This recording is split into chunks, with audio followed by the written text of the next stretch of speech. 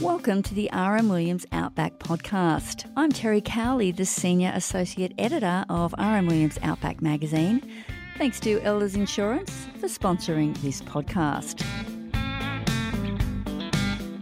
Merchandise and a social media presence are keeping the Deshon Goat Depot afloat in a challenging market.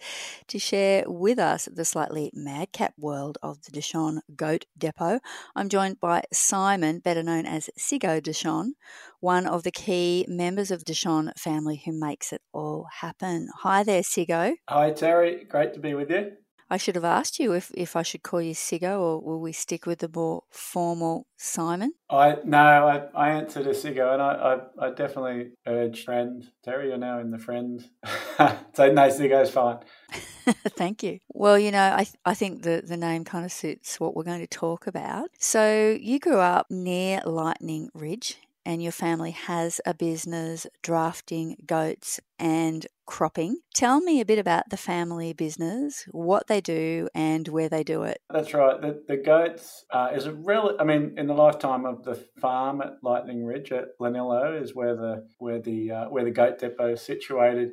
What are we third or almost fourth generation out there now with the boys coming along. It's traditionally sheep and wool producing, moved into cattle, and then of recent time, in the last 10 years, the goats have always existed out there from earliest memories. There's always been goats getting in amongst the sheep. We'd go and round up the sheep, and there'd always be the odd goat with an identity crisis in amongst the sheep coming in for shearing. And it was always a sort of like, oh, let's remove the goat, let them go back to the wild. But then, of course, there's some country around the farm and in that region where it's particularly thick and scrubby land where, it was quite difficult to get vehicles into, and it was almost horseback or walk in and out. Motorbikes it was almost too thick to get into. And then that's where the goats sort of bred up, and the fencing out there, obviously, 10, 20, 30 years ago, the goats were amazing at getting through fences. So they sort of existed and bred up and moved between properties. They certainly didn't have a home, if you like. They'd sort of moved to where, and they always looked amazing, these goats. And apart from every now and then, we might get an eclectic visitor that would come and, ask permission to butcher a goat, and we'd often look at them oddly, thinking, why would they, they've got this lovely mutton and lamb here, and this person's out there eating this delicious goat meat. And then, of course, that's right. So then the goats sort of came under the crosshairs of my brother Nick. He sort of noticed there was a market, and I remember 20 years ago we would attempt to round them up and try and catch them, and we'd have a hell of a time. It was a lot of fun and a lot of high speed and almost chasing them, but we'd often get very excited because there'd be large numbers. But often by the time we got them to the yard, they were such incredible athletic things, almost like deer, that they wouldn't respect the motorbike, they wouldn't respect fences. So we'd often arrive back at the yards with a hatful of goats. And so then Nick then started to improve gradually over time the almost goat proofing parts of the farm. So that's where the depot, I guess, spawned, one paddock at a time, if you like, and he converted one of the older shearing sheds at one end of the farm into a goat processing, or goat yards, if you like. So, heightened the fences, buried some fencing into the earth as well, so they couldn't go under, they couldn't go over. So I guess that was it. It was a very gradual improvement, if you like. And then, of course, and then Nick was doing some research into maybe motorised isn't the most effective way of capturing the goats, and there are other methods, of course, with how to get large numbers with minimum effort. And that's, I think, there was a water trap that Nick employed, which was, essentially they'd come into water and they could enter and not leave, sort of thing, around these dams in the goat area. I think that started to get really exciting because you'd crest the bank of the dam and there'd be, lots and lots of colours and smelly and hairy goats all captured. I think that definitely did excite Nick, and see this is definitely something that, look at these numbers. The numbers were astonishing. I mean, the goats that were breeding in the wild, moving from farm to farm,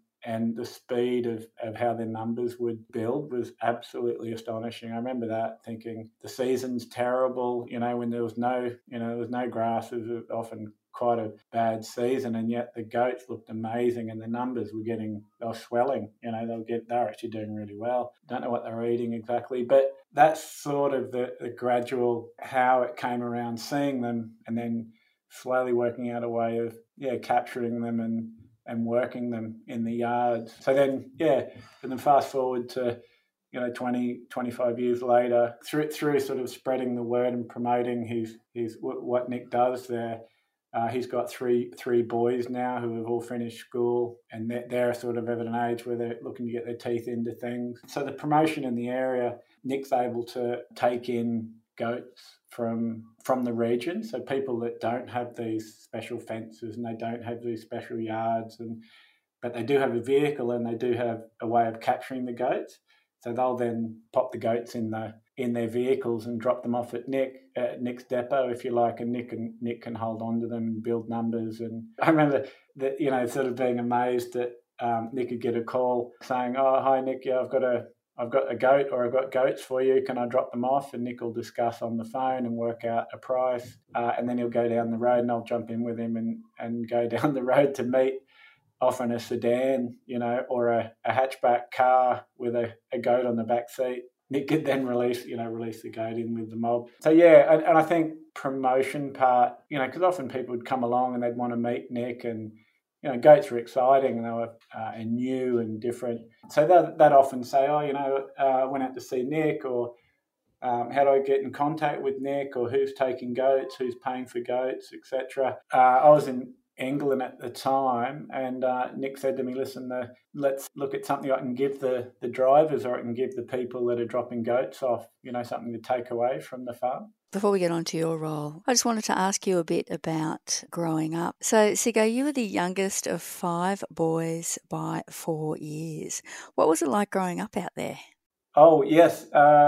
That's a really good question. I was the youngest of five brothers. That's right, and I have absolutely fond memories of the lifestyle out there and growing up there. I think what hit home was how special I had it. Was we would travel on the bus into the primary school into Lightning Ridge. It was 38, about 40-minute drive on the bus on a gravel road, and interact with the friends at primary school. And I was allowed to have friends home on my last year in primary school. So when I was in year 6, it was like, "Simon, it's your time to have your friends home from school." So I'd invite my town friends home to the farm. Yeah, and I just remember that. I remember looking, as would get out at the farm. I remember looking around at these guys, and they just couldn't get over there's motorbikes over there, there's horses over there, there's chickens, there's pigs. I remember them just being overwhelmed, these guys, of looking around at something I'd grown up with. And I remember thinking, that was pretty special, having all those opportunities and, driving vehicles and, I don't know, taking on responsibilities and things like that as well. Often the parents are away, and also I want to add as well, Terry, that the town of Lightning Ridge as well was just such an interesting place, and school friends were in primary school were an incredible mix. I think Lightning Ridge, it attracts a certain dynamic. There's the opals, there's the healing qualities of the artesian water, and there's people that just want to get away from it all as well. So there was people from all over the world who were my classmates at Lightning Ridge, and really fond memories of growing up out there. So a really interesting upbringing, but you weren't really hands-on at the farm so much as your brothers when you were growing up. You had interests elsewhere. Absolutely, and I think I was encouraged as well by mum and dad, just because, well, mum would say as well that I was supposed to be the girl, and she even had a name picked out for me. So they just dropped the E off Simone. Really? Oh, absolutely, yeah. I was supposed to be Simone. Wow. But, well, I'm Terry, so my parents didn't even bother. So that's right. So coming along with a 4-year gap after 4 boys who were all the 4 boys were my brothers were incredibly physical, incredibly adept at stock work and machinery and working the plant and all those things. And they knew how to run the farm back to front. So no one was clamouring to jump in with mum and do the grocery shopping, which I actually quite liked. I had a good relationship with the newsagent in town, the Barneses, and they'd save comics and they'd put aside all the magazines for me, so I'd come and collect them. Yeah, mum and dad actually encouraged that. So, I think that probably fed into my interest in art and creation of graphics and narrative storytelling and that sort of thing. And you probably couldn't have imagined that would come in so handy. The figures I have here, the depot has processed up to 10,000 goats in a busy year and averages 3,000 to 4,000. And a couple of years ago, goat prices were really peaking. Then, despite a run of 3 good seasons, the market slumped. And I guess those skills that you've been talking about, you were able to apply them to the family business. Tell me all about that. Yeah, great question, Terry. I was forever sort of keeping in contact with the farm, coming back to the farm, bringing my children to the farm, and and seeing how the farm has expanded and how it's improving. And I think what was really exciting for me was seeing the new generation growing up. So Nick's boys, all the cousins, nieces and nephews growing up, the other boys, Ben and Sam's children all growing up. So there was this network already, a network of that generation of people. And they were always saying, I noticed one of the truck drivers had on I think we did a run of terrible trucker hats, I think initially, which fell apart as soon as you put them on. That was sort of like what we were giving out free to drivers, and a couple of runs of stickers which also were terrible. And so that when the nieces and nephews all found out about it, I saw someone with this Goat Depot hat on, and then we started thinking about, well, what do you guys want? So we started to do a little test audience of what that generation wanted, and t-shirts came up, rugby shorts were discussed. What else did we have? We had fishing shirts, stubby coolers. We had flip-flops, tea towels. I think hoodies. Yeah, hoodies was one of the first as well. So trucker hats, hoodies, and because they were quite in fashion. So that was it. So then I was able to get involved in the farm again. It was from working in the the creative industry in film and graphic design and communication. I was able to sort of look and help and contribute and get the communication up. And of course, that generation were all on social media, so they could give me votes. We almost had a sort of a chat room where I'd send an idea over and they'd thumbs up or thumbs down. It certainly wasn't just sort of putting together a concept and just launching it. It was always go through the committee, if you like. So it was a really nice, it still is, a really nice way of keeping contact and seeing what they like. And of course, as that generation get older, their tastes change, and so hence we've got a bit of a more mature tote bag, if you like, for your shopping, and so things are sort of changing slightly in the taste. But at the heart of it, it's listening to those guys and seeing what they like, and they're really good because it's family. They don't mix their words. They'll tell you honestly if something's not right. So there's been a lot of launches that have been pulled and.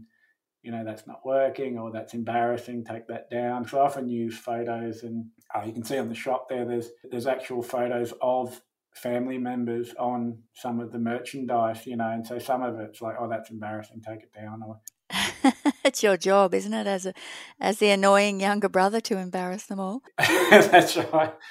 We're not talking about, giving away hats anymore. You're talking about proper paid merchandise and shops and things, something that can actually have the potential to contribute significantly to the bottom line of the business. 100%, yeah. Nick's always been an advocate for contributing to the community.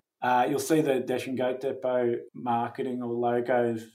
It'll appear in the Lightning Ridge Rodeo, the Walgett Races, the rugby club. The next one coming up is the Lightning Ridge Races. The Deshon Goat Depot sponsor shoot one of the rodeo, so they all get banners that hang off the rodeo.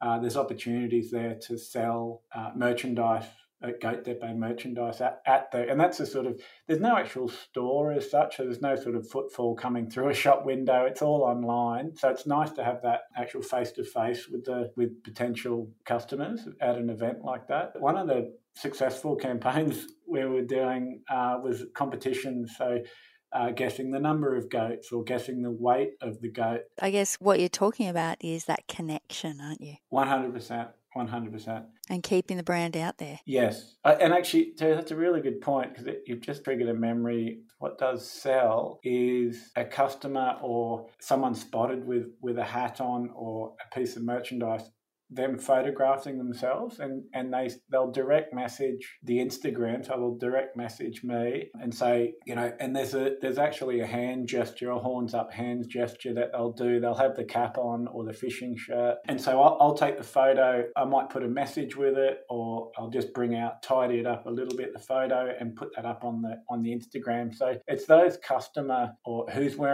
spotted the merch, or where has it been spotted? It's been, and there's photos as far away as Glasgow, Bali, USA, as well as all around Australia of customers just with the merch on, sending it in saying, put this on the post, I want to be seen on the post, and that photo is that's probably what sells the most, actually, when you see children with hats on and things like that. I think that's a really powerful connection. So horns up, I guess the saying, and describe the hand gesture for people who haven't seen it. It's not rude. No, not at all. Not at all. And if I'm describing it, essentially it's raising your pinky finger and your pointer finger to the sky and bringing your thumb up and holding the two middle fingers down behind the thumb. Now, the big thing is to make sure you face palm out, so the thumb is facing towards the person you're giving horns up to, because if you flip it, I believe that's a sign of the devil. So it's polite. It's polite to show them the face of the goat, which is the thumb. Are you trying it? So I'm doing it now. So it looks like it's. Yeah, I'm doing it now. I didn't realise it was so involved. So thank you for that little rundown there. So it's a goat. It's a goat head, right? It's a goat head. That's right. So the thumb is the snout. And then the eyebrows are your two middle fingers, and then you've got your horns, little finger and pointer finger. Look, I mean, this might rival the R.M. Williams Longhorn one day. You never know. I don't know about that, but it's hilarious. But I do get a lot of enjoyment of scrolling through the Instagram and seeing the variations on it. It's fantastic. I think R.M. Williams needs to come up with a sort of a Longhorn hand symbol, definitely. 100%. So we are joking, but how important do you think it is for farms and bush businesses generally to tell their stories and get out there via social media? Oh, yeah, great question, Terry. I think,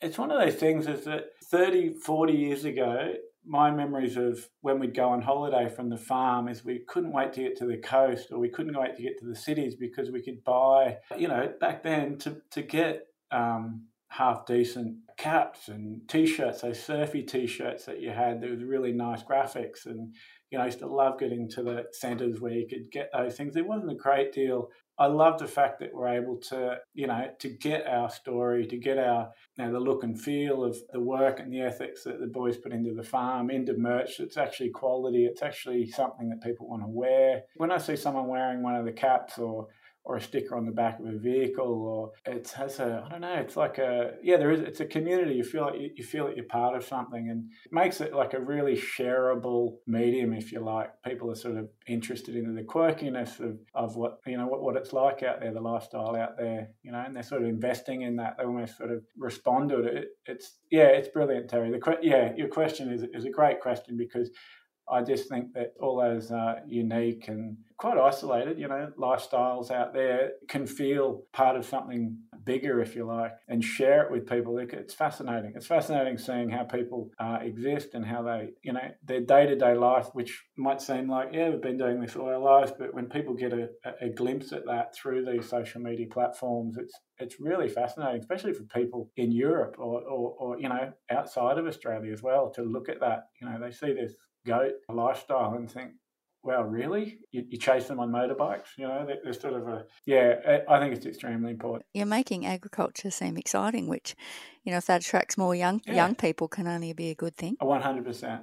Yeah, 100%. Agriculture now I'm looking at it from a image making skills or graphic design skills or narrative storytelling skills, looking at the environment out there, looking at the upbringing and the uniqueness and the quirkiness of it, and trying to visualize that, if you like, and trying to create something that allows more people to that sort of lifestyle, I guess. How are things going with the business now? Numbers are up with Goats, Nick's boys, Jack, Harry and Tom. They've each done a number of years up north in the territory. You got Nick the boss, and then you've got these three, and then Kath, of course, and it's just seeing how the dynamic of that, the next sort of 5 years or next decade, and they're all deeply invested and passionate about Lanillo and the Goat Depot and how to just keep improving on all the good work. To finish up talking about your merchandise, is it true that you've been thinking about some Goat Depot budgie smugglers? Is this true? Absolutely. That is, I wish I could say that's made up, but no, that is absolutely true. We had a mock-up put together. What the scary thing is there's no shortage of models. They can't wait to get these things on. And I'm just terrified of what they'll look like and because they want a goat on it, obviously, and there's horns involved. So I'm just terrified of where those... Yeah, that's a tricky one.